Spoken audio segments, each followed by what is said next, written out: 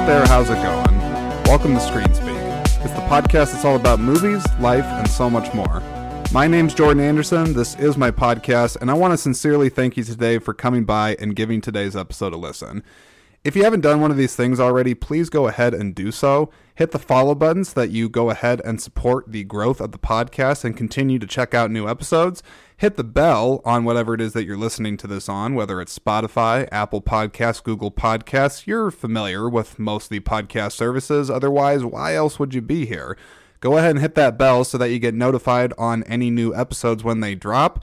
If you like social media, go ahead and check that out as well on Facebook and Instagram. ScreenSpeak is located on both of those, so you should have no problem getting connected with the community on there or getting connected with myself. And speaking of getting connected with myself, you're welcome to ask me anything that you would like on either of those platforms, or you can always check out the email for the podcast, which is screenspeakpodcast@gmail.com. All this information is in the description of today's episode and all episodes, so please go ahead and look at those and help support the movement, if you will, that is ScreenSpeak. Perhaps movement is not the right word to describe this podcast, but I will say the community is an ever-growing one full of people that have a love and passion for the arts, cinema, and movies as a whole. So if you are passionate about any of those things I just mentioned, you have come to the right place, and I thank you very much for doing that. So welcome to ScreenSpeak. Stick around. You're going to enjoy yourself, especially with today's episode being that it is centered all around the 95th Annual Academy Awards from the Academy of Motion Picture Arts and Sciences. So it's an Oscar special. Woo! Woo! Woo! Okay. Sorry, I almost sounded like a cop car there. Woo! Woo! Woo! Woo! Pull the enthusiasm over. That's exactly what I'm going to do right now, because my energy right now is actually quite calm. I'll be honest, right before recording this episode, I kept trying to just get the introduction for this thing just completely right. I think I did it like, I don't even know how many times, maybe like 20, 30 times, something like that. It was kind of obnoxious. And then I just had to pause and stop myself and just be like, why am I so in my head on this thing right now? Why must the start of this thing be perfect? I have the power of edit after all, and no one's got a gun to my head to make sure this thing goes off without a hitch. So it seems like I'm just doing it to myself. And so what I did was I caught myself doing this, and I was like, I need to stop doing this right now. And honestly, I set aside 20 minutes. It's what I literally did right before I hit record on this one. And I gave myself a 20-minute guided meditation on overthinking and anxiety. I got no shame in admitting that to you all on here. Sometimes I get in my head. I think we all are guilty of doing that sometimes. We all do it to ourselves to a certain extent, sometimes more so than others. And I just was in one of those moods this morning where I'm like, man, I got to slow things down and just, have a healthy perspective on this present time right now. And I'll tell you what, I recommend doing the meditation thing a lot more. And I'm talking to you, Jordan, too. This isn't just for the listener out there. This is also just for myself to tell myself that I got to keep doing this. Meditation is absolutely helpful to you. I feel so good right now in this present moment. So I want to keep that positive energy, keep that positive calm, and just have it be projected through this episode. In fact, how about this? This just came to me.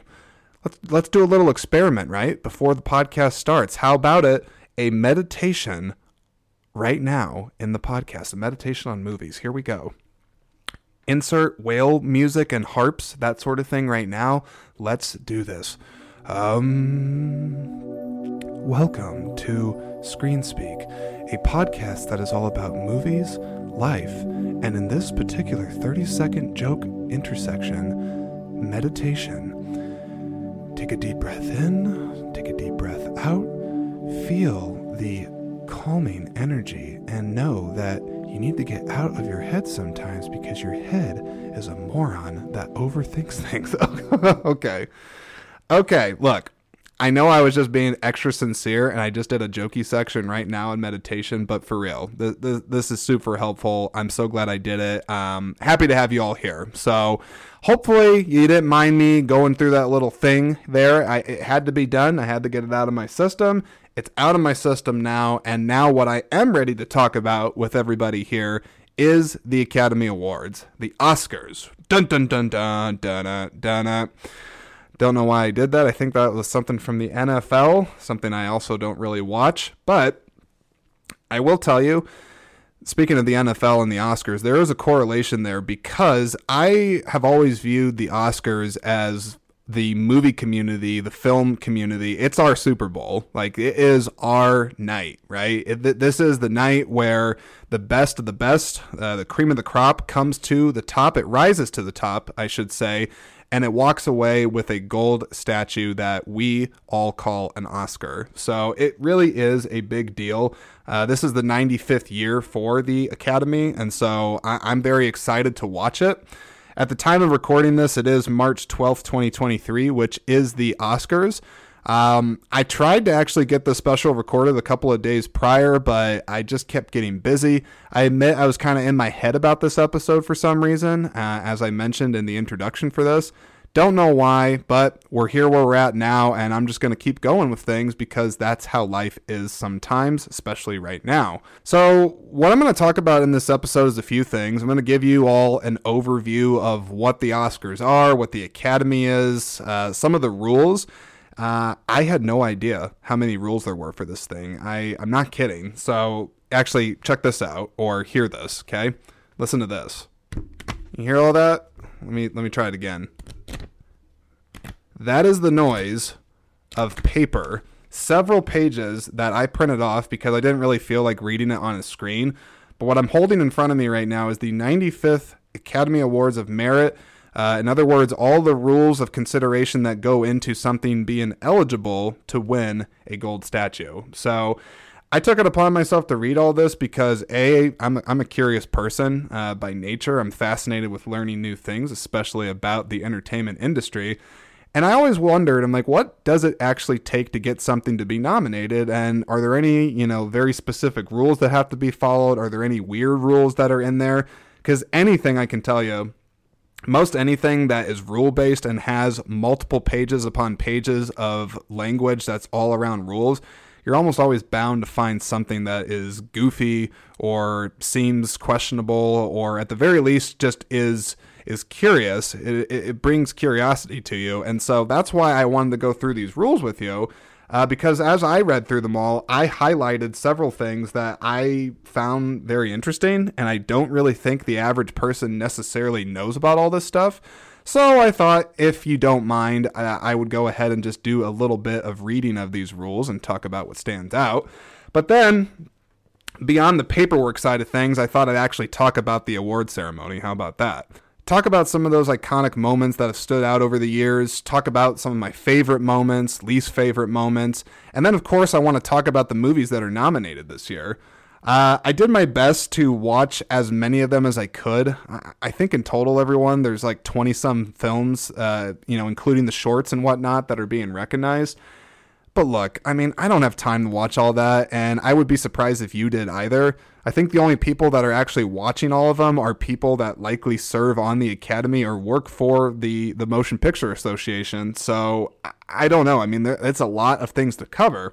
But I will tell you, I exercised due diligence on this, and I think did the best I've done in terms of prepping for this. I watched 9 of the 10 Best Picture nominees this year, which I don't think I've ever done that before. I've usually seen a handful of them or some of the more popular ones or maybe 1 or 2, but this year I watched 9 of the 10. The only one that I did not watch, not for any personal reason, it just purely ran down to a time thing where I'm like, I ran out of time, is the movie Women Talking. I have nothing against women or women that talk or women that star in women talking. I just really ran out of time to watch that one, but I did watch everything else, so I thought it would be fun to give you all, I guess you could call them reviews, but just sort of my general thoughts on the movies that are nominated for Best Picture, and then I'm going to get into my predictions that I made for this year's Oscars. I'll be honest, and this sounds like I'm patting myself on the back a bit, and maybe I am. I feel like I actually have a pretty good thumb when it comes to the pulse of these award shows. Like I feel like I follow the entertainment industry closely enough that between all the awards build up, all the marketing and press that goes into things. I feel like I have a pretty good sense of being able to figure out what has a higher chance of winning the statue or not.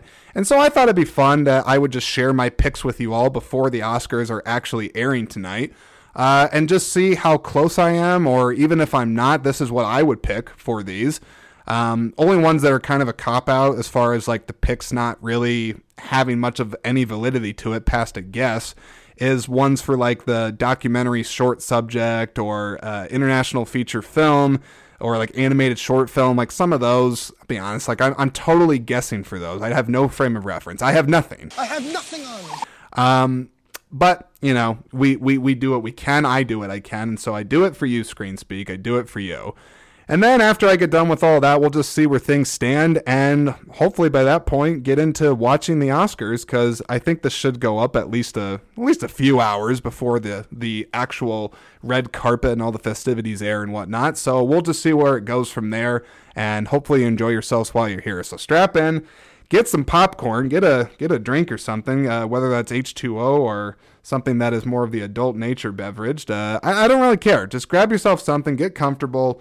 Let's go ahead and get into this. So, first things first, what is the Academy of Motion Picture Arts and Sciences?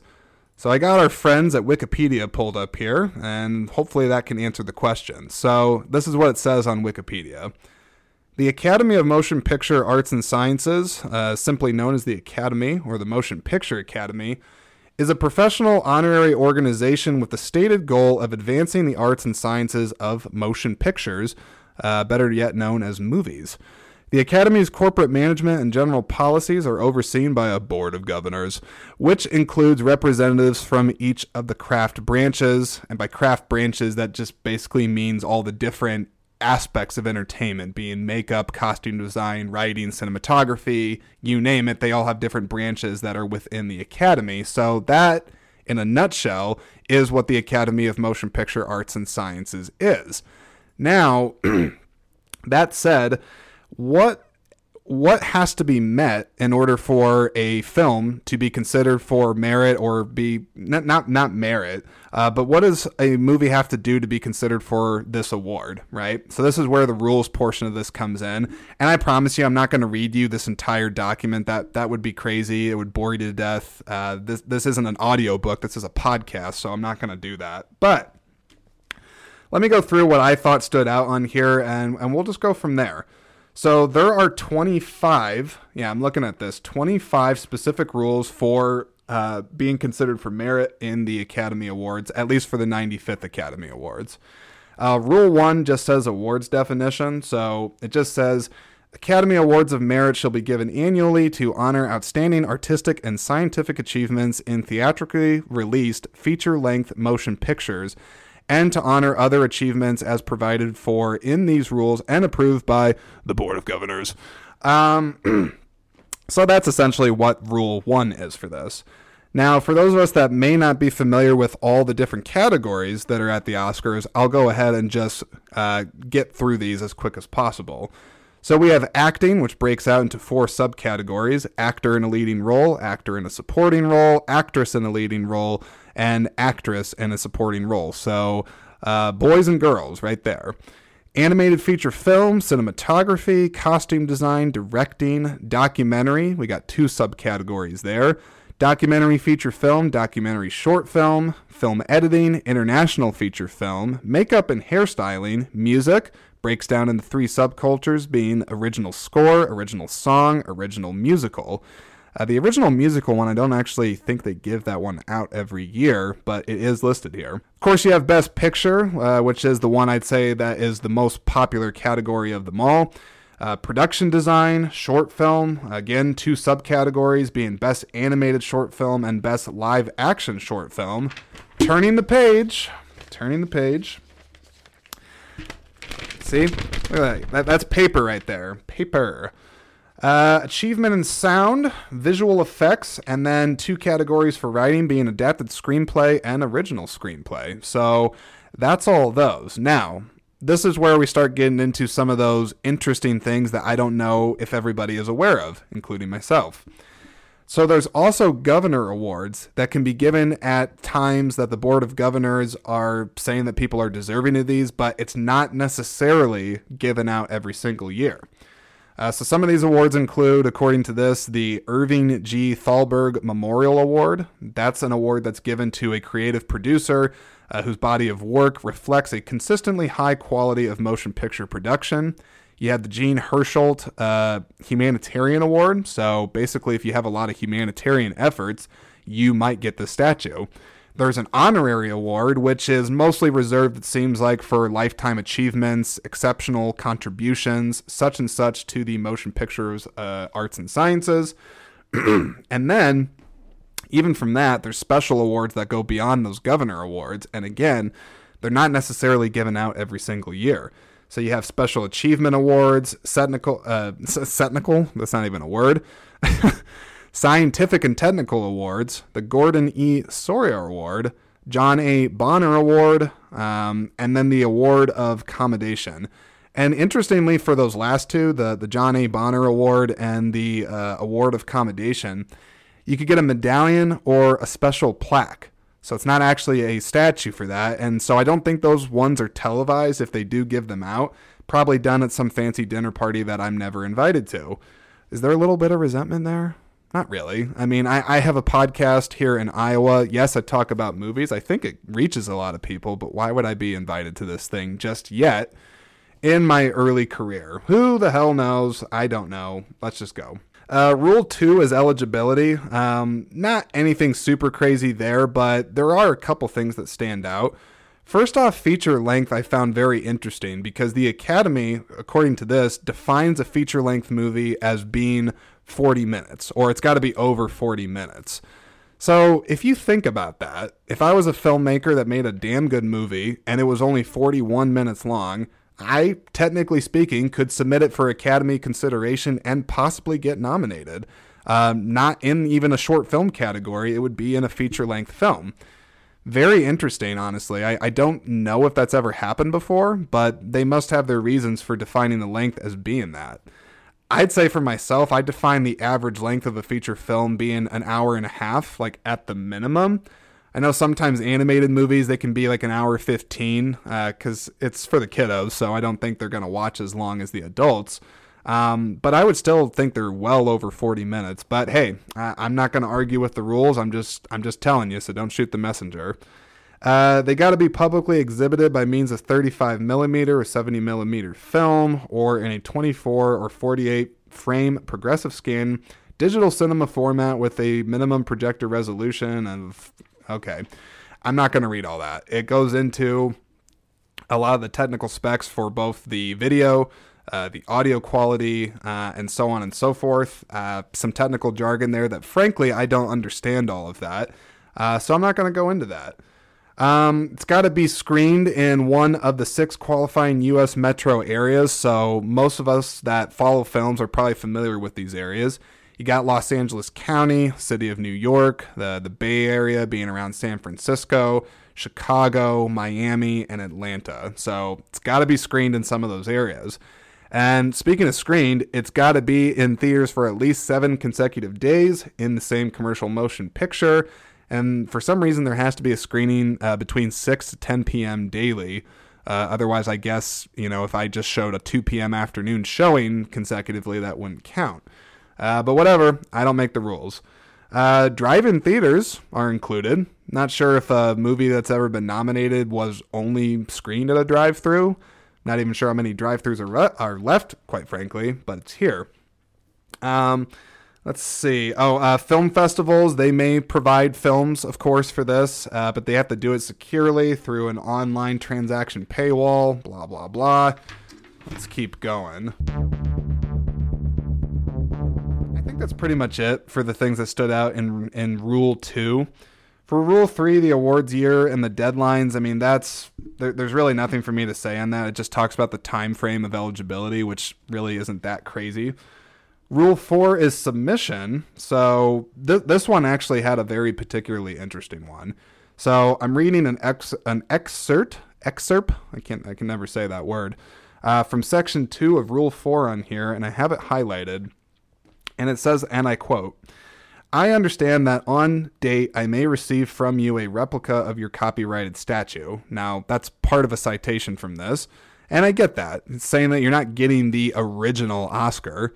I'd be curious to actually know who got the very first Academy Award. Someone out there that's listening, I guarantee you they know that. But this is the part of this rule that I thought was very peculiar.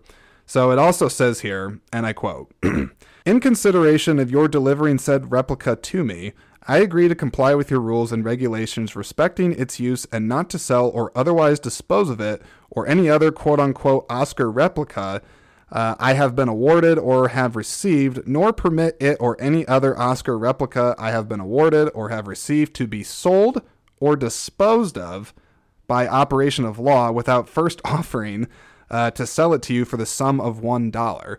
Now, this is interesting because, I mean, hell, if I got an Oscar, there's no way in hell I'm going to be throwing that thing in the trash. I mean, that thing it's the peak of entertainment as far as recognition from your peers and validation of your work, tireless efforts from all the people that go into making movies. I mean, there is a lot to be said about that statue. I realize everybody places a different level of emphasis and importance on awards and also the physical statue that comes with it. But it is a big deal, I think. So why would I want to throw it away? I mean, at the very least, just put it in some corner of your place that's going to get covered in dust and leave it there, but don't throw it away. And then I don't even know who you'd sell it to, but I guess there's a market out there for everything. And for all I know, maybe there is some secret Oscar statue blacklist market out there that I have no idea exists. And people pay a pretty penny for that stuff, so that's why they have a rule in the first place. And I think that's something that you always have to remind yourself when it comes to rules for really pretty much anything, right? Is there's a rule for a reason. People don't just write them to be, ball busters and things like that. They have these rules laid out for a reason, so I'm guessing that somebody has probably tried to sell their Oscars before to make some money. So I guess that's why they have that. But still, it's interesting. Let's see. Oh, Rule 4 also says that in submitting a film for Academy consideration, the film's owners are deemed to have conveyed to the Academy the right to choose the excerpts from the film for the promotional materials, publicity stills, posters. So basically, like any time when they're like, and this person is nominated, and they play the clip from the movie, basically means they're allowed to do that. All right, that's enough of Rule 4. Rule 5, balloting and nominations. No write-in ballots shall be counted in the final ballot. The ballots themselves are secret, and they are tabulated by a firm of certified public accountants that are all designated by the Academy president. Hopefully better than the accountants that did that one where they couldn't get the best picture right. I think I'll talk about that when we talk about those moments that have happened throughout the Oscars. I think that's it for that one. Is there anything in Rule 6? Special rules for the acting awards. Let's see what stands out here. Oh, this one's interesting. So I highlighted this part that says, if, however, all the dialogue has been dubbed by another actor, the performance shall not be eligible for award consideration. However, singing that is dubbed will not affect the performer's eligibility unless it constitutes the entire performance. And I think that's probably a bylaw that's put in there for any of those musical biopics. I think Bohemian Rhapsody, even Elvis. I don't think in either of those movies the actors did 100% of their own singing. I think they did their fair share, but not 100%, but yet they still get considered. Let's see. Rule 7, special rules for the Animated Feature Film Award. Okay, this one was actually one of those other strange clauses that I found here. So I highlighted this part that says, for internal use only, a secure and password-protected link to the film, or, here's the strange part, or 50 DVDs of the entry basically have to be sent, and they can't contain trailers or any like marketing material, and they got to play on a very particular type of DVD player. But here's my thing. Now, I imagine the secure and password-protected link to the film would probably be the first place to go, but why the DVDs and why 50 of them? I mean, why? Like, wouldn't you only need a couple? Do you have to send it over to specific people? And also, why DVD? I mean, like, come on. A DVD is basically a coaster these days. It's not that far off from a VHS. You couldn't even give these people a Blu-ray? I'm not really sure, but it's a rule in here. Oh, and they have to also have a poster from the film's original release for archival purposes. That one makes sense. That one makes sense and is fair to me, and I think is fine. Let's see. There's more stuff there that I'm not going to read to you. Rule 8, special rules for cinematography. Nothing there. They have special rules for the Costume Design Award, Directing Award, Documentary Award. Only thing I saw for the documentary one is that it does say here that it has to have an emphasis on fact and not fiction. So I think even if a really well-produced mockumentary, if you will, was made, it would not have a shot in hell at getting the chance of winning that statue. So no. It does say for documentary feature film that the film must have still, all those theatrical release rules that the other regular movies have had to have. Or it could have won a qualifying award at a competitive film festival, or even be submitted for international feature film, and all of that would still work out just fine for being nominated for documentary feature film. Let's see, more language on here that didn't really stand out. Yada yada, flipping around these pages. For some reason, the documentary short film had a different submission window than the rest of the films on here had. I'm not exactly sure why that is, but I just thought I would mention that. We'll keep going here. Okay, there's nothing else I got to say about documentaries. Rule 12, special rules for the Film Editing Award. There's nothing special there. Oh, this one's interesting. Rule 13, special rules for the International Feature Film Award. I did highlight this part. It says country-selected films that had a previously planned theatrical release but are initially made available through a reputable commercial streaming distribution service or video on demand may qualify for award consideration in the International Feature Film category. So that clearly to me just reads that if it's from like Netflix or Hulu or something like that, it would still have a shot at being eligible, which I guess that's fair, but I think it still does have to be screened in a theater. Furthermore, in the international films, I highlighted the part that says each country shall be invited to submit its best film to the Academy. And only one film will be accepted from each country as the official selection. That makes me wonder, does every country on planet Earth submit at least one movie? I mean, I imagine there's probably some that don't. I don't know. I know there's movie lovers all over the globe. It is something that connects us globally, but I don't know if every country actually is taking the time to submit a movie. And furthermore from that, who is choosing the movie? Is it like the president of the country? Is it perhaps like a council? They have something, they go through all the movies that they know have come from the state and they pick one? I'd be really interested to actually talk to somebody that's involved with that. So if you're hearing that, talk to me and we'll make something happen. Let's see. Rule 14, special rules for makeup and hairstyling. Okay, now I thought this was interesting, is that artists from the eligible films, they may provide portfolios demonstrating their makeup and hairstyling achievements. They also would need to provide the committee with written descriptions that explain the procedures used to create the makeup and or hairstyling achievements, and of course the names of the people.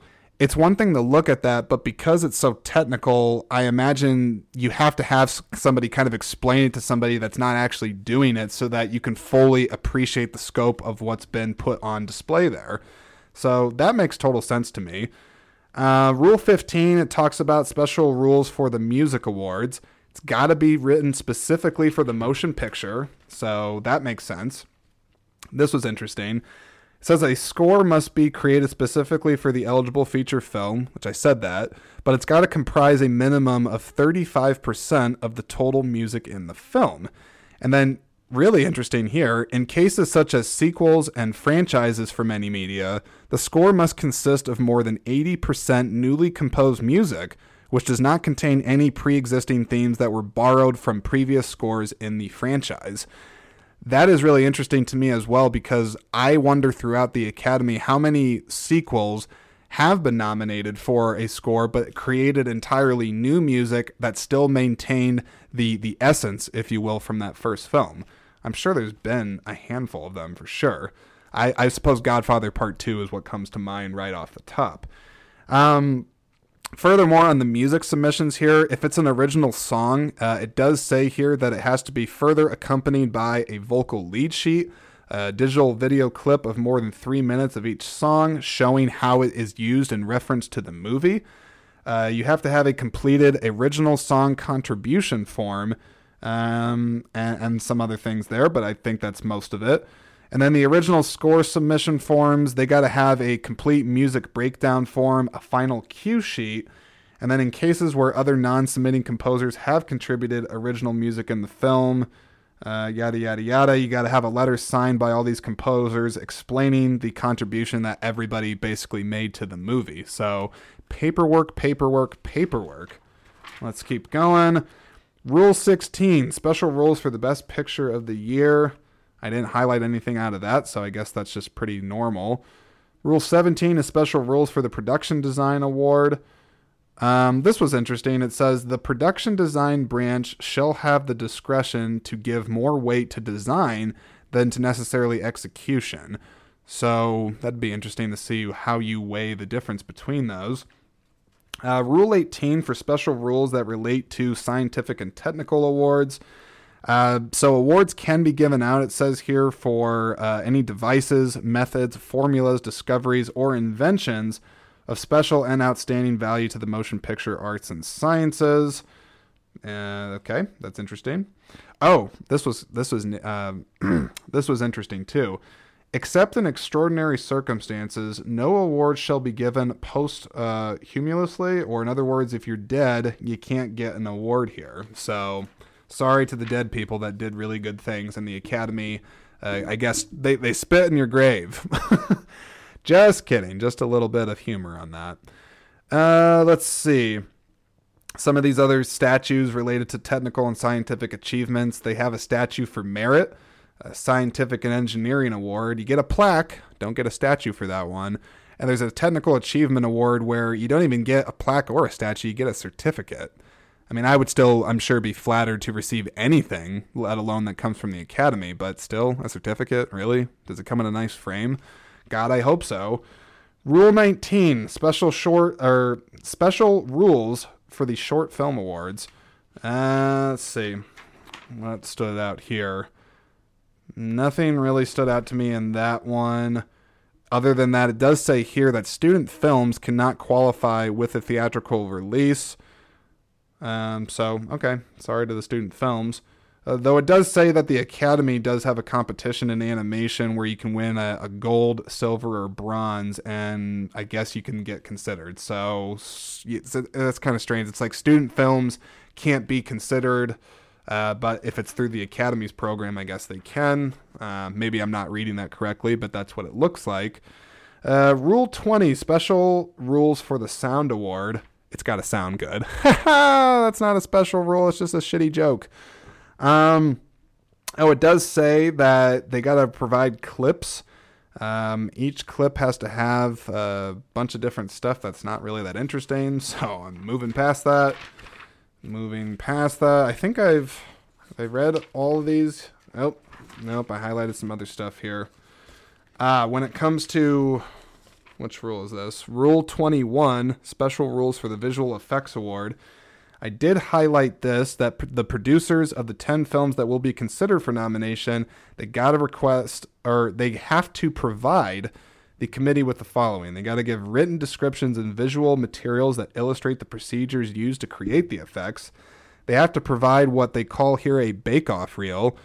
So it's not to exceed 10 minutes in total running time, and this contains excerpts from a digital release, DCP of the motion picture, and the bake-off. Okay, so here's where it actually spells it out. The bake-off reel will present the effects shot in the movie order with minor exceptions allowed. Has a playlist with it. Okay, I don't even know if that actually fully explained it.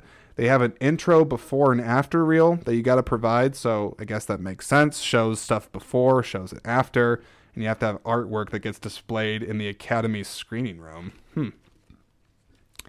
We're almost done with the rules, I promise you.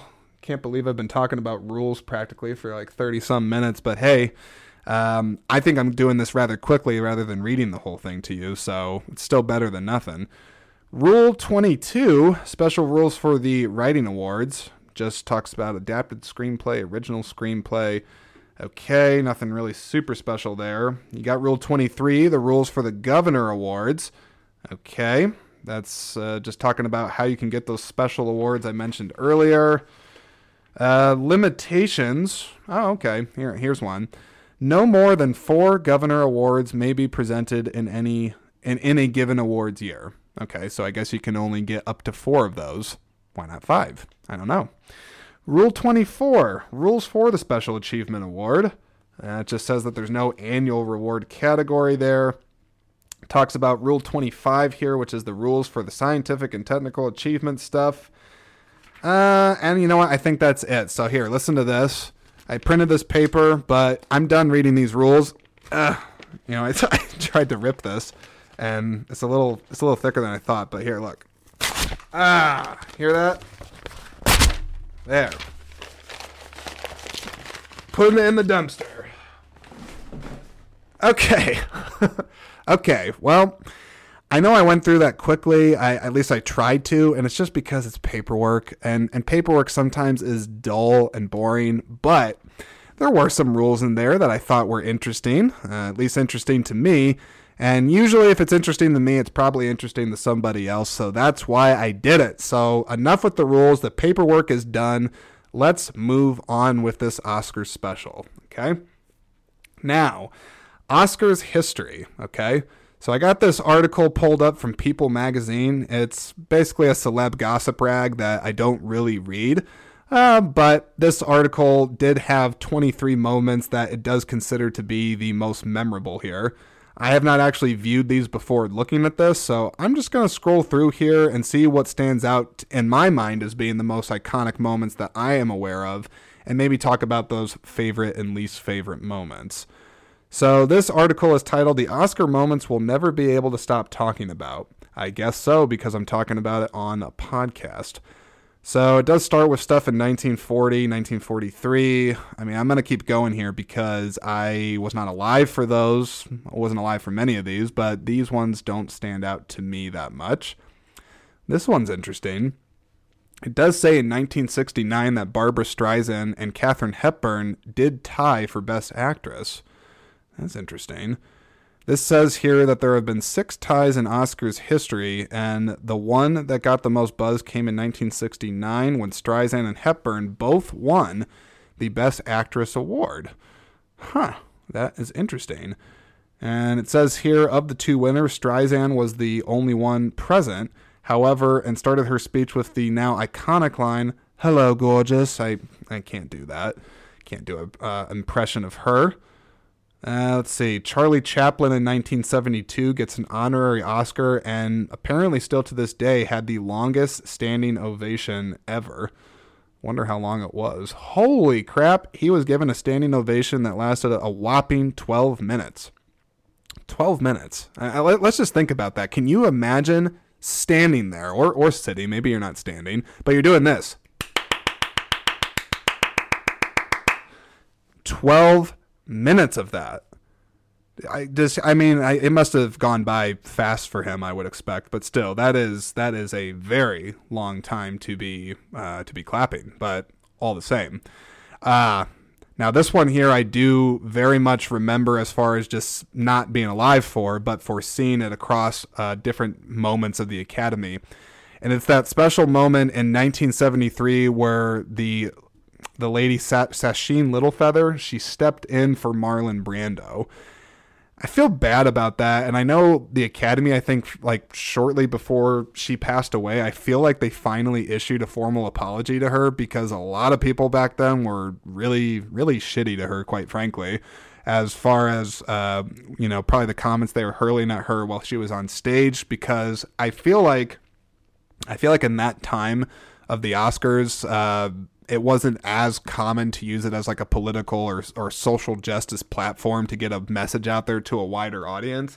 And so I feel like at the time, doing something that dramatic for Brando winning an award for The Godfather and having someone else take the award for him to raise awareness about Native Americans Native Americans and their treatment. I don't really think that was something that was really done at the time. And I almost feel like if that was done today, people wouldn't even like be that fazed because we're so used to seeing these political and social statements being made at the Oscars. But you know, it was really a big moment at the time, and certainly one that I don't think anybody has forgotten about. Holy crap. In 1974, it says a streaker runs on stage. What? How in the hell have I never heard about this one? Okay, so this happened in 1974. And according to People, it says the controversy just kept coming the next year, because in 1973 was the Little Feather one. It says here, a naked man ran across the stage just before Elizabeth Taylor handed out the award for Best Picture. Let's see. I'm trying to see what else I can find out about this. I have no idea. But apparently a naked person ran on stage. I mean, come on. That is pretty wild. All right, let's move forward. Let's get a little bit more into the present here. Oh, I didn't know this. This is so... Oh, my God. I cannot believe I'm going to have to look this clip up. It says in 2000, Robin Williams performs Blame Canada. And that was from South Park's film Bigger, Longer, and Uncut. Man, I got to look that up. I had no idea he did that. But that is pretty damn funny. Let's see.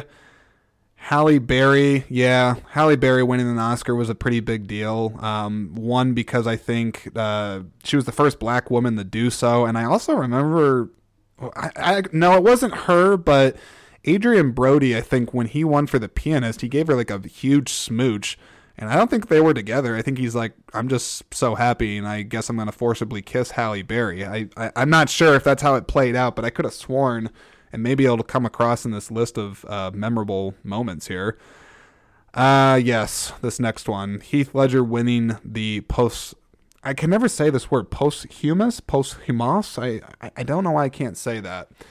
That one was a really tough one because I think it was like kind of a unanimous decision for him getting it. I think it was absolutely well deserved. The performance still all these years later is talked about, and it's now of legend, I would say.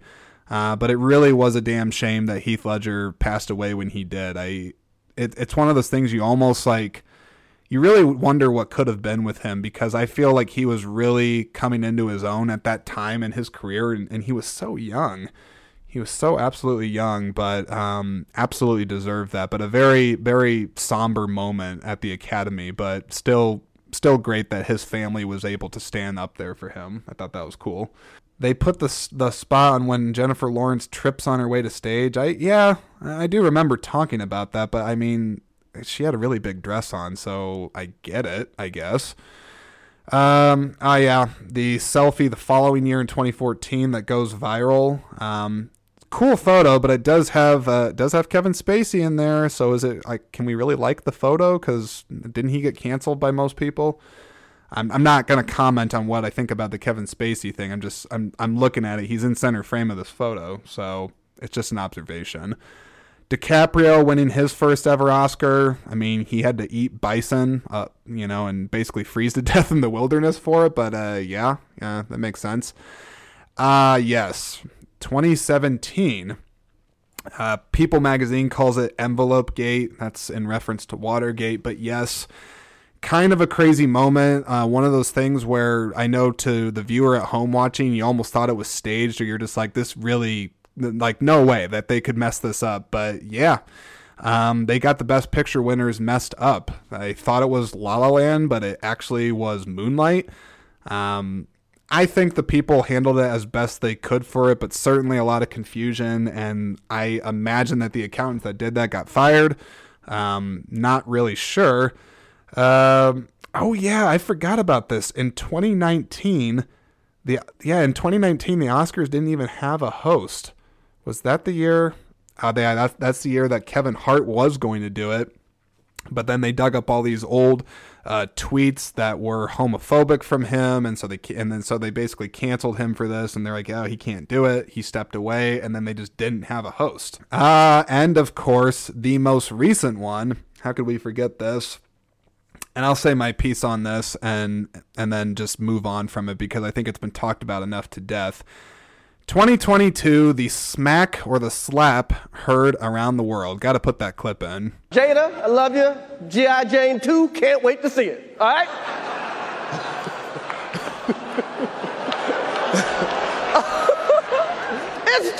that was a nice one. Okay. I'm out here. Richard. Oh, wow. Wow.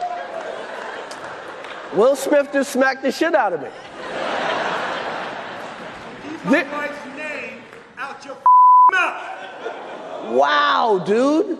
Yes. It was a G.I. Jane joke. Keep my wife's name out your mouth. I'm going to, okay? Okay. That was a greatest night in the history of television. Okay. What an embarrassing moment for everybody involved. Honestly, I still don't really know how to feel about Will Smith's actions on the thing. I mean, I think I certainly forever lost a lot of respect for him. I'm not going to say like I'll never pay to see a Will Smith movie ever again, but it certainly hurt my image that I have of him, and I'm sure plenty of other people that look up to him, I think certainly question what he was doing there. And then Chris Rock, he's now been recently vocal in that new special of his. I think it's called Selected Outrage.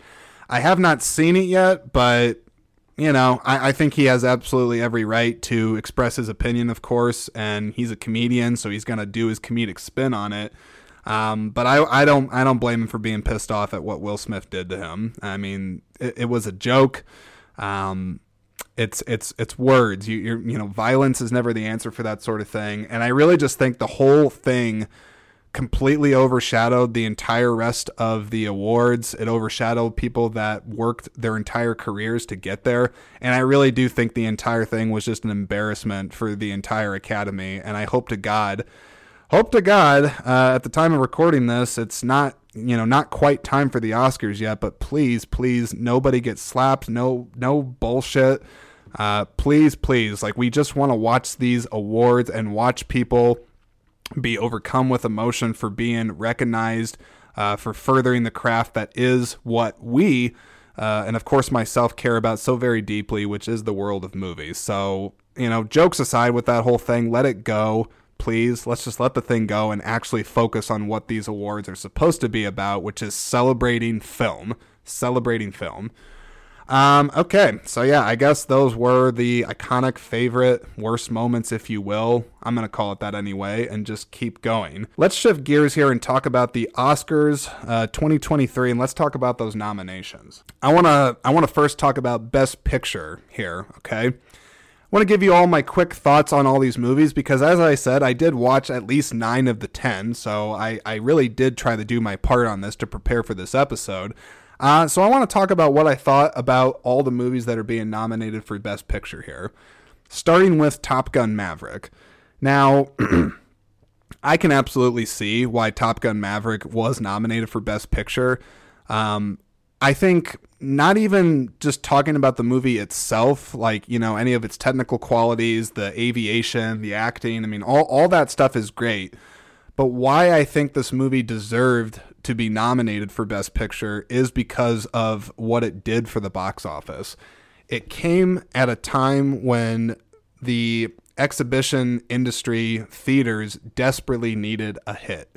And they needed something to get people to come out from their homes, away from COVID, away from their couches, and they needed something with some legs behind it that could stand for a while to get butts in the seats and get some money because theaters I still say to this day are likely in a recovery. They're still in a recovery from the last couple of years, and so they desperately needed the movie to give some life, give some juice to the theaters. And I definitely think Top Gun was the miracle that kept on giving for that.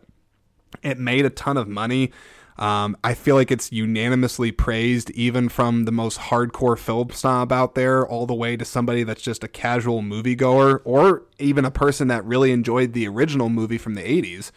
The movie just worked on so many different levels, and I really do think came at a pivotal time when we really needed a movie like this to rally behind together as a film community, and really just bet on, and just, sky's the limit for the thing. I guess pun intended for that, because the movie just keeps on sailing. I think it's done well even after it's been released out of theaters. I've been told it's one of the best 4Ks that have come out in recent years, so it absolutely deserves to be there, in my opinion. I talked about Women Talking. I haven't seen it, so unfortunately I can't share any thoughts about that, but I did see Everything Everywhere All at Once. I actually do own the movie on 4K. I'm so happy for this one. I know it's been sweeping a lot of other awards, whether it's the SAGs or the Golden Globes or what have you, but it absolutely deserves to be there for a lot of reasons. One, I think it's just so original in its concept and its execution and style, and that's in large credit to the writers and directors of the movie, being the Daniels. Absolutely think it's just brilliant. I just love that the Daniels are getting this recognition, because this movie is so strange, and it is so different from most anything that you will ever see. It's not like anything else. It's certainly not like any of these other Marvel multiverse movies that are out there, but it really is special, and ultimately at the end of the day is a story about a mother trying to break through and connect with her daughter. And it's really an intimate family story of immigrants. And it's a great, great movie. It's wild, it's funny, it's bizarre, it's strange. It has so many things working for it. And I got turned on to the Daniels when they made their first feature, which was Swiss Army Man. And just seeing how far they're continuing to come and get recognized on a platform like this, it really just does make me incredibly happy. Because, as I said, the movie is original, it's fun, it is kind of crazy, if you will. They literally have a scene that goes on for several minutes of two rocks that are sitting out there in a field with subtitles over them, and nothing else is happening besides that, and you're still engaged with it. That is artistry and visionary work at its peak, if you will, to me right there, that it can still keep you engaged on that level, and have you still be along for the ride for it. So very, very happy that one is nominated. Next one, The Banshees of Inisherin. I did watch this movie as well. I gotta stop saying that. I already told you I watched all these movies except Women Talking. So The Banshees of Inisherin, it's from writer-director Martin McDonagh, who previously worked with Colin Farrell and Brendan Gleeson on In Bruges. This is a dark comedy for sure. I think the reason why it's nominated is that the writing on it is very, very good. McDonagh is a very good original film writer. Think he is very talented for sure as a director as well. And it's a very, very bizarre story of these two friends, well, formerly friends, that basically have a parting of the ways. But the problem is that they're in early 1900s Ireland, and they have nowhere to go, basically, to get away from each other. And so there's a lot of silliness and strange things that happen. But it's a very endearing story of friendship, and certainly shows what great lengths somebody would go to just be rid of somebody. I didn't like... How do I say this? I didn't love the movie. Of the ones I've mentioned, I'd much rather have Top Gun or Everything Everywhere All at Once win Best Picture, but I do understand why this movie is on the list. Now, the next one is a surprise, I would say, for being on the Oscars 2023 Best Picture list, and that's the movie Triangle of Sadness. Now, the reason why I say it's a surprise is because I really don't think many people know about this movie. It's kind of an obscure movie in a lot of regards, and not something that I would think would have made it into Best Picture considering all the other movies that came out. However, I'll tell you, watching this movie, I really didn't know what to expect. I'm not familiar with the filmmaker of the movie, Ruben. Let me see if I can find his name here. Who is the director of Triangle of Sadness? I'm gonna find it here. I won't take too long, I promise. Ruben Östlund. I think I'm saying that right. I've never seen a movie from him before. Never heard of him, frankly. I think he's done a number of international features. I don't know if he's done a lot of full English-speaking ones like this. So perhaps I was just ignorant and didn't see those. But this movie is like 20 minutes too long, but it does have very interesting commentary and thought-provoking ideas when it comes to social class systems and sort of flipping those two on its head. I did find some of the just blatant news to the rich people in there. I thought those were quite interesting. Sometimes just darkly laughable. There's a particular scene in the movie where this cruise is just absolutely taking a turn for the worse, and all the rich people that are entitled and are lazy and all these different things, they're barfing everywhere, and one of them is literally rolling around in a private bathroom full of her own vomit and shit. Sounds disgusting, which it is, but you almost can't help but laugh at the darkness that's on display there, especially with they're playing that song. Oh my God, it's called like Refused or something. I remember it in the first Crank movie. That's the first time I ever heard that song. But very, very, very interesting movie. I'm trying to think what else I can say about it. Woody Harrelson was perfect casting as the captain. I think where the movie takes a turn really in a totally different direction is when they end up on an island in the movie. And I won't spoil beyond that, saying that does eventually happen, because I think that might even be in the trailers for the movie. But this movie, I think it's there because of that commentary and those ideas behind those social class systems and what people do when they are in positions of wealth and power, and how they inadvertently treat others without maybe intentionally doing it, but they do it because they have the means to do so. Interesting stuff, but it does make it into the list. Let's see, The Fabelmans. Okay. To be honest, I didn't love this movie. Like, it's okay. Like, it's really not bad. It's a loose autobiography on Steven Spielberg himself, so it is very much based on him and how he kind of got into making films. And all that stuff was fine, but the movie was a little long to me. I do think that Judd Hirsch's performance that he did give in the movie is good. He's not in the movie for very long, but I understand why he is getting the accolade that he did for it, because it was a nice performance for what he had. But this movie it's okay. I think I've seen Spielberg do a lot better. I know this movie has a lot of personal stake and connection with him, and some of it was effective. I just think in the grand scheme of things, is this a movie that's going to be talked about for a long time?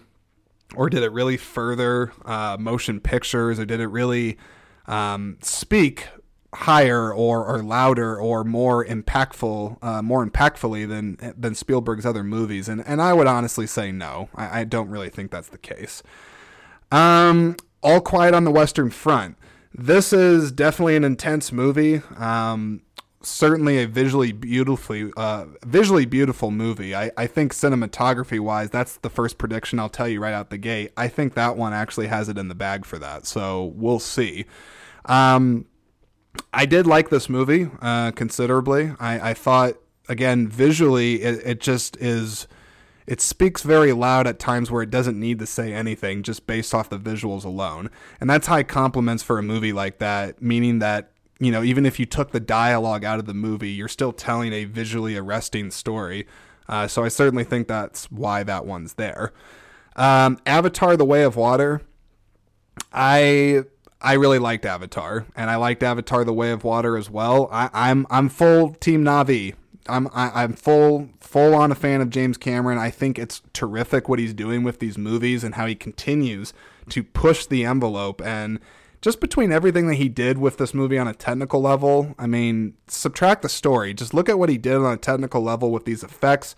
Continues to push the envelope. He does motion capture entirely underwater. I mean, I know like it was a joke for a long time that like these movies took forever and ever to come out, but sometimes the best things in life are worth waiting for. And I felt the wait for Avatar: The Way of Water was worth it. And I'm sure it's being nominated for Best Picture because of all those technical achievements I just mentioned, and just because I think it's a really good movie. Maybe not as good as the first one, but it still holds up pretty damn well, and I'm excited to see where the story goes from here. The last two here, Elvis and Tar. Elvis, I totally get it. Austin Butler killed it for portraying Elvis Presley. I mean, he did some really remarkable stuff there. So just his performance alone, I think, really elevates the movie. The movie itself, I don't think I necessarily loved. Baz Luhrmann as a filmmaker, he can be very flashy sometimes, and to me have more style over substance. And I felt a little bit of that here, but I do think he cared deeply about preserving Elvis's legacy and telling an honest story about him. I did think it was very interesting, all the stuff around the captain, Tom Parker, Tom Hanks' character. And so I just think, Austin Butler's performance is what really elevates this thing and really makes it stand out. So I get it. It makes sense. And then Tar. Tar is a movie that I'm going to kind of lump into like a Triangle of Sadness feature, because not saying that they're at all the same, but there is a commentary, thought-provoking element to it, also about a power dynamic. Because Lydia Tar, Cate Blanchett's character, she is pretty much at the peak of her musical prowess. She's at the top of her game, but she does very questionable things with her power, and has a lot of things to say about cancel culture and how it sort of manifests and plays out in today's society. So I think that's why the movie is there, and also just because Cate Blanchett does give a very deep and powerful performance in the movie. She explodes quite literally, it seems, a couple times on screen there, and I think she has to do some really challenging scenes there. I think one of the scenes I enjoyed best in the movie was an early scene, and it's when she's giving this lecture in a classroom, and the subject comes up that I think one of the students says that Bach was like a womanizer and basically a piece of garbage, and that, because he's terrible in his personal life, his music sucks. Very interesting how that entire sort of monologue plays out, and just the camera work behind it, because if you'll notice, I believe that was all done in one take, which is pretty remarkable and not always appreciated, especially in those long dialogue scenes. But that's why I think Tar is there for Best Picture, along with all of these. And this is a good list overall for movies, I think, that are being recognized for this. I think there's a lot of diversity there. You have some populist movies being Avatar and Top Gun, but then you also have a couple of movies peppered in there that maybe not everybody else would want to see or talk about, namely Triangle of Sadness, perhaps even Women Talking, or Tar. I don't think those three movies right there are necessarily like the most appealing movie to your average moviegoer, but certainly appealing and deep to the filmmaking community and the cinephiles at large, being myself included.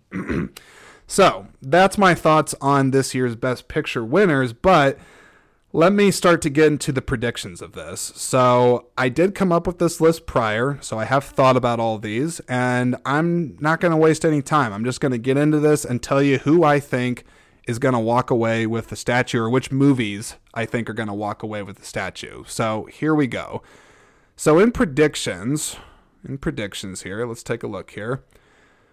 Let's start off with actor in a leading role. So this year you got Austin Butler for Elvis, Colin Farrell for Banshees of Inisherin, Brendan Fraser for The Whale, Paul Mescal, kind of a surprise one, for Aftersun, and Bill Nye, I think it's pronounced Bill Nye, like Bill Nye the Science Guy, for Living. Now, here's who I think is going to win this one. I think it's Brendan Fraser's year to pull this one out. I haven't seen The Whale. I really tried to, but I couldn't find any screenings of it. I even tried to find it online if I had to, but it was really tough to find. So I sadly have not watched that yet, but I have heard nothing but great, powerful things about this movie. I've listened to the filmmakers talk about it, listened to Brendan talk about it, and I think this movie is connecting on a lot of fronts, and I know personally would be happy to see him win because I think he's a likable guy that's had some hardships, certainly obstacles he's had to overcome in the public light, being a celebrity, and I just think this feels like his year. And I haven't seen, granted, some of the other performances, being like Paul Mescal or Bill Nye, but I just think Brendan is the most deserving of the nominations that are here. So I think he's going to walk away with the Best Actor statue. Now, actor in a supporting role, you got Brendan Gleeson, also nominated for Banshees of Inisherin. Brian Tyree Henry for Causeway. I have not seen that. Judd Hirsch for Fabelmans, Barry Keoghan for Banshees, and Ke Huy Quan for Everything Everywhere All at Once. So, I think Ke Huy Quan has this. Sort of similar to a Brendan Fraser story, but his story is just fascinating with how long he stepped away from acting, him getting this 1 in a million lifetime opportunity shot to be a part of this movie, and he does great things in the movie. He's a terrific physical performer in the movie. He's deeply emotional. He's playing multiple versions of himself, just like Michelle Yeoh's doing. And I just think that he is deserving of this Oscar, and I think his performance really was special and unique. So I'd love to see him walk away with this. So that's who I got for that.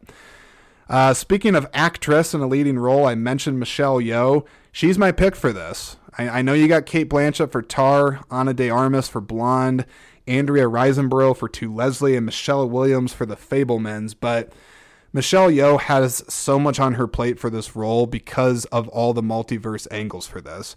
There's so many elements of her character that she has to portray in wildly different ways, and she nails all of it. So I think she's got this. Everything Everywhere All at Once, just in general, I think is going to do quite well this award season. Actress in a supporting role, let's see who's nominated here. Angela Bassett, Black Panther, Wakanda Forever, Hong Chow, The Whale, Carrie Condon, Banshees of Inisherin, Jamie Lee Curtis, EEAO, I'm just going to call it that because it's easier, and Stephanie, is it Stephanie Hsu or Hisu? Sorry, I can't pronounce her last name, but that's also Everything Everywhere All at Once, or EEAO. My pick for this might surprise people, but I am going to say Jamie Lee Curtis. Angela Bassett would be a close second because I have heard good things about her in Black Panther. I do think she's a terrific actress in most anything she pops up in, but something in my gut is telling me that Jamie Lee Curtis is actually going to be a surprise here and she's going to pull this Oscar out. So we'll see.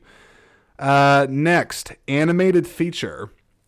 Now, this is kind of one where I don't really think I have the most well-formed opinion because I'll be honest, I haven't seen any of the animated movies. But my guess is that this is going to go to Pinocchio. Guillermo del Toro's Pinocchio, very clear on that, not the really bad Tom Hanks Disney Plus one. I think it's going to go to him because A, he has previous acclaim with the Academy, and I think he's a crowd favorite. I have heard terrific things about the movie, and I think the only other one that would be of concern would perhaps be to that Puss in Boots movie, which I did hear terrific things about. But I feel like Del Toro sounds like he presented a original take on Pinocchio, and certainly a bolder take than ones that have been previously done. So I'm going to go with Del Toro and bet on him for Best Animated Feature Film. Okay, let's keep going. Cinematography here. Okay. This one is interesting. So you have All Quiet on the Western Front. You have Bardo, False Chronicle of a Handful of Truths. That's the Alejandro Iñárritu film that I feel like nobody saw, myself included. Elvis, Empire of Light. Sadly, I never saw that one. That's Sam Mendes, his latest film, director of 1917. And then you have Tar. My bet for this is All Quiet on the Western Front, and that's just because of the few movies there that I did see, it is the one that visually was the most impactful to me, and I think said the most without saying anything, and that's a compliment to its visuals. So I'm going to bet on All Quiet on the Western Front for that. Now for costume design, you have Babylon, Black Panther, Wakanda Forever, Elvis, EEAO, and Mrs. Harris Goes to Paris. I think Elvis actually has this one in the bag. Black Panther would actually be my second choice for this, but I think Elvis because there was a lot of attention to detail put into nailing the aesthetic of Elvis's time, Elvis himself. And I really think the costumes are kind of a big part of the story, so I'm going to go with Elvis on that. Now for directing, Best Director, this one's always tough. But this year I actually don't think it's that tough of a category. You got Martin McDonagh for Banshees of Inisherin, Daniel Scheinert for EEAO, Fabelmans, Spielberg. I feel like honestly, this might sound bad, but I feel like Spielberg getting the accolades for Fabelmans is purely just because he's Academy royalty. And there is some political elements to these awards. I get that. And again, I'm not saying that The Fabelmans is a bad movie. It's not. It's a good movie. But I mean, I just don't think it's as deserving of being recognized on this particular category than some of these other ones. Got Todd Field for Tar and then Ruben Östlund for Triangle of Sadness. So kind of a surprise again to me for Triangle of Sadness getting this, but it is an interesting movie and certainly one I haven't forgotten about. So it's there for a reason. But my pick for directing does go to the Daniels. I just think they had so much to risk with this movie. This movie is risky as a whole. It connects on a lot of different ways, and it really takes some bold swings, and I just think both of them absolutely are deserving of it. So they, to me, are going to walk away with that. Documentary feature and documentary short subject, these are completely just, I pulled them out of my rear because I haven't seen any of these, so this is what I say. For the documentary feature, I think All the Beauty and the Bloodshed will walk away with it. Why is that? I picked it by the title. I don't even know what it's about, to tell you the truth. I'm not even going to pull punches on that. I'm not going to bullshit you. I haven't seen it, but I picked the title. It sounds good, so I picked it. Same with documentary short subject. I said Stranger at the Gate. That's going to walk away with it. Why? I don't know. The title intrigued me, and I haven't seen the other ones, and I picked it, and I'm going to stick with it. So there you go. For film editing, I'm not even going to read off the other nominees, just like I realized I didn't do for these last two.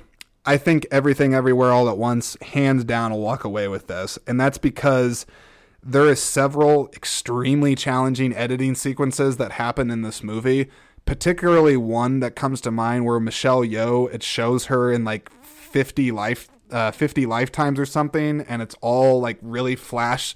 It's like one image is flashing after another, and it's insane how they would have to synchronize all that together. So I think based off even that one sequence, the movie's got it in the bag.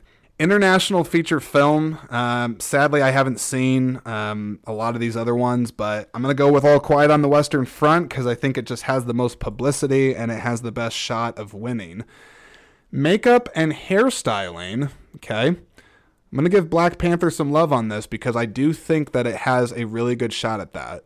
I am not very familiar with all the African influence that is in the costumes of the movies, but I remember from the first Black Panther movie, I was very impressed with it. From the trailers of the second one, it looked impressive. And just based off these other ones, I feel like it would be nice to see Black Panther get a little bit of love for that. So I'm going to go with that for makeup and hairstyling. Now, original score. Sadly, one of my favorite composers on here, Hans Zimmer's not there. Not actually sure if he produced anything new. I love seeing Hans Zimmer's name when he does come out. So your nominees that you had for this was All Quiet on the Western Front, Volker Bertelmann. Yeah, I think I'm saying that right. Justin Hurwitz for Babylon, Carter Burwell for Banshees of Inisherin, Everything Everywhere All at Once, Son Lux, and The Fabelmans, John Williams. Now, you know what I just said a little bit ago about Fabelmans being there for largely political reasons? I think John Williams actually could win this award. Reason for that is because our dear Mr. Williams is quite up there in age, and I would almost consider him winning it to be more beyond recognition of just this movie, but sort of recognition of his career as a whole. And I realize they have honorary Oscars for that sort of thing. They could produce it out that way or give it to him that way.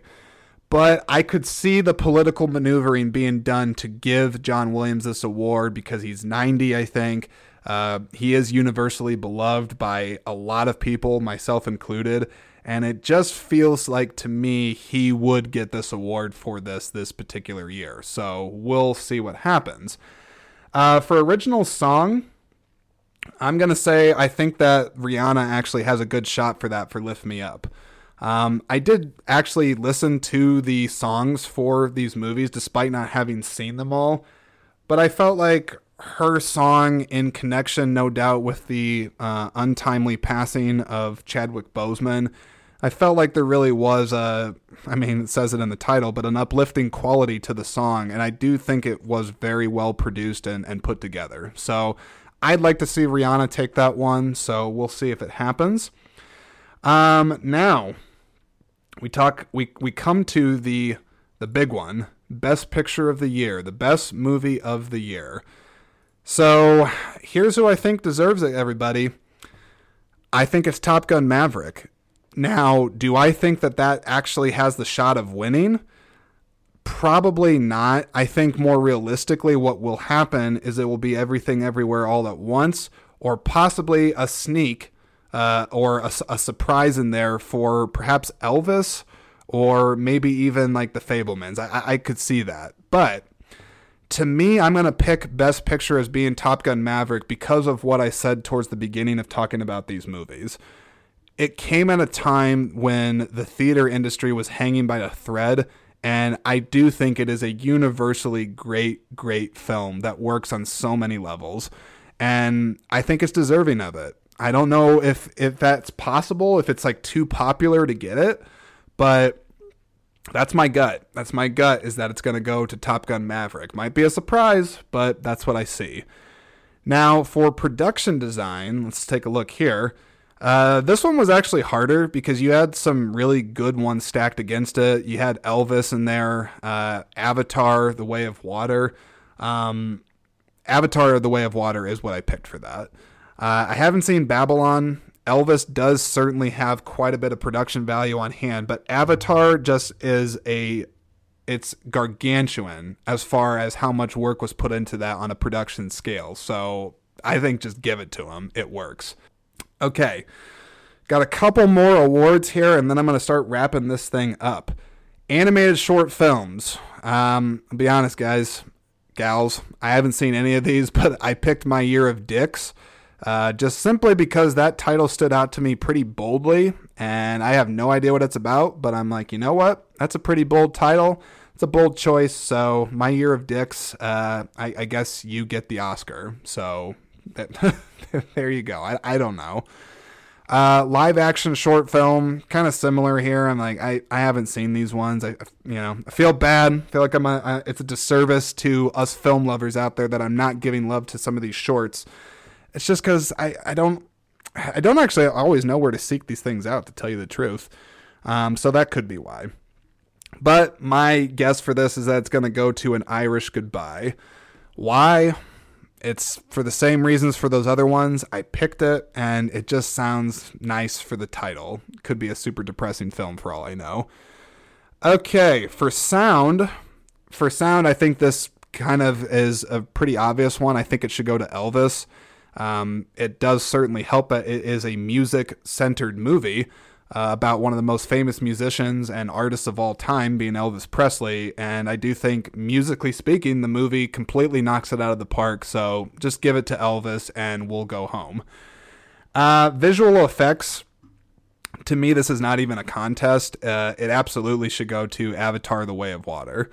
Not to say these other movies don't have the deserving recognition of this, but just look into some of those behind the scenes for Avatar and research that movie and how they had to slave for years and practically like a decade to get this thing to happen. I think it deserves it. So Avatar: The Way of Water, that's my pick. Adapted screenplay. Okay. Now, this one might surprise you with what I'm going to pick, and it's just because I feel like every year there's always a couple of surprises that happen that people don't expect.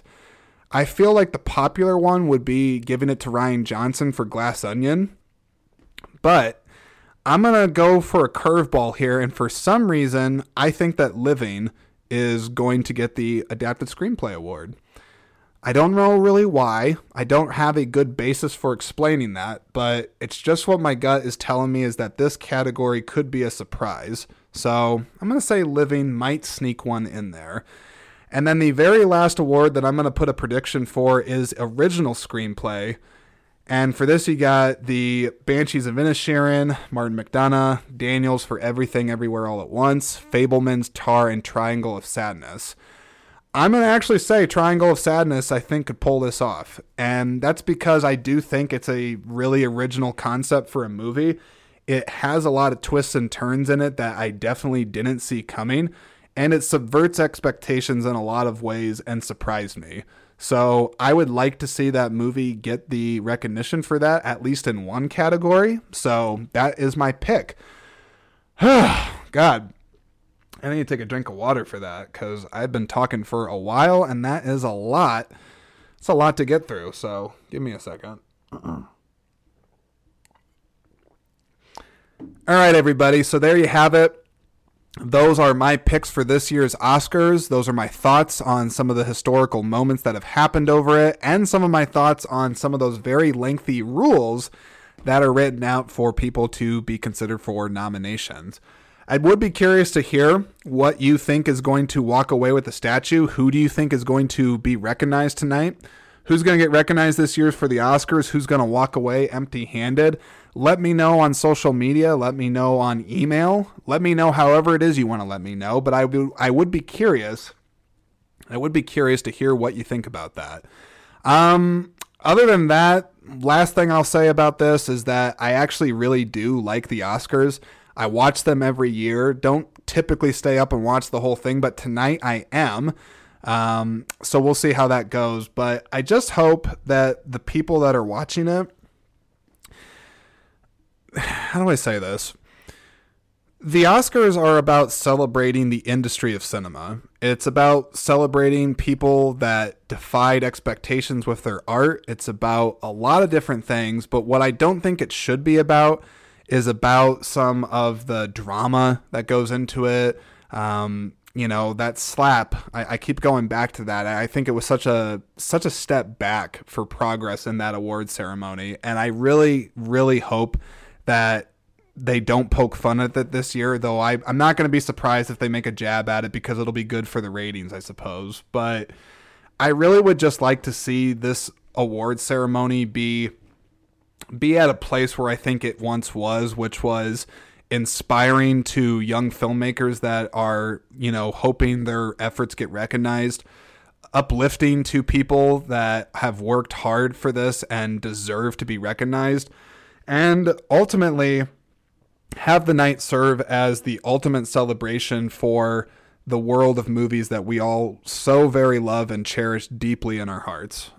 So I would really like to just have the Oscars be about that and that alone. So with all that said, thank you very much for taking the time to listen to this. Hopefully you thought some of this was interesting. We'll see if my picks are crazy or if you yourself had some ones that are much better than the ones I picked. I don't know. I'll let you know on this. I'm sure in the next podcast I record, I will go ahead and say, do some follow-up on this and be like, what? I was right for a lot of this, or I didn't see that coming. I didn't think about it like this. Who knows? If nothing else, the Oscars do have a way of surprising you, so we'll see if they do that this year in 2023. Anyways, I'm done talking. I need to drink some more water. My voice is about to give out. But thanks very much for listening, everybody, and I'll catch you all on the next episode. Take care.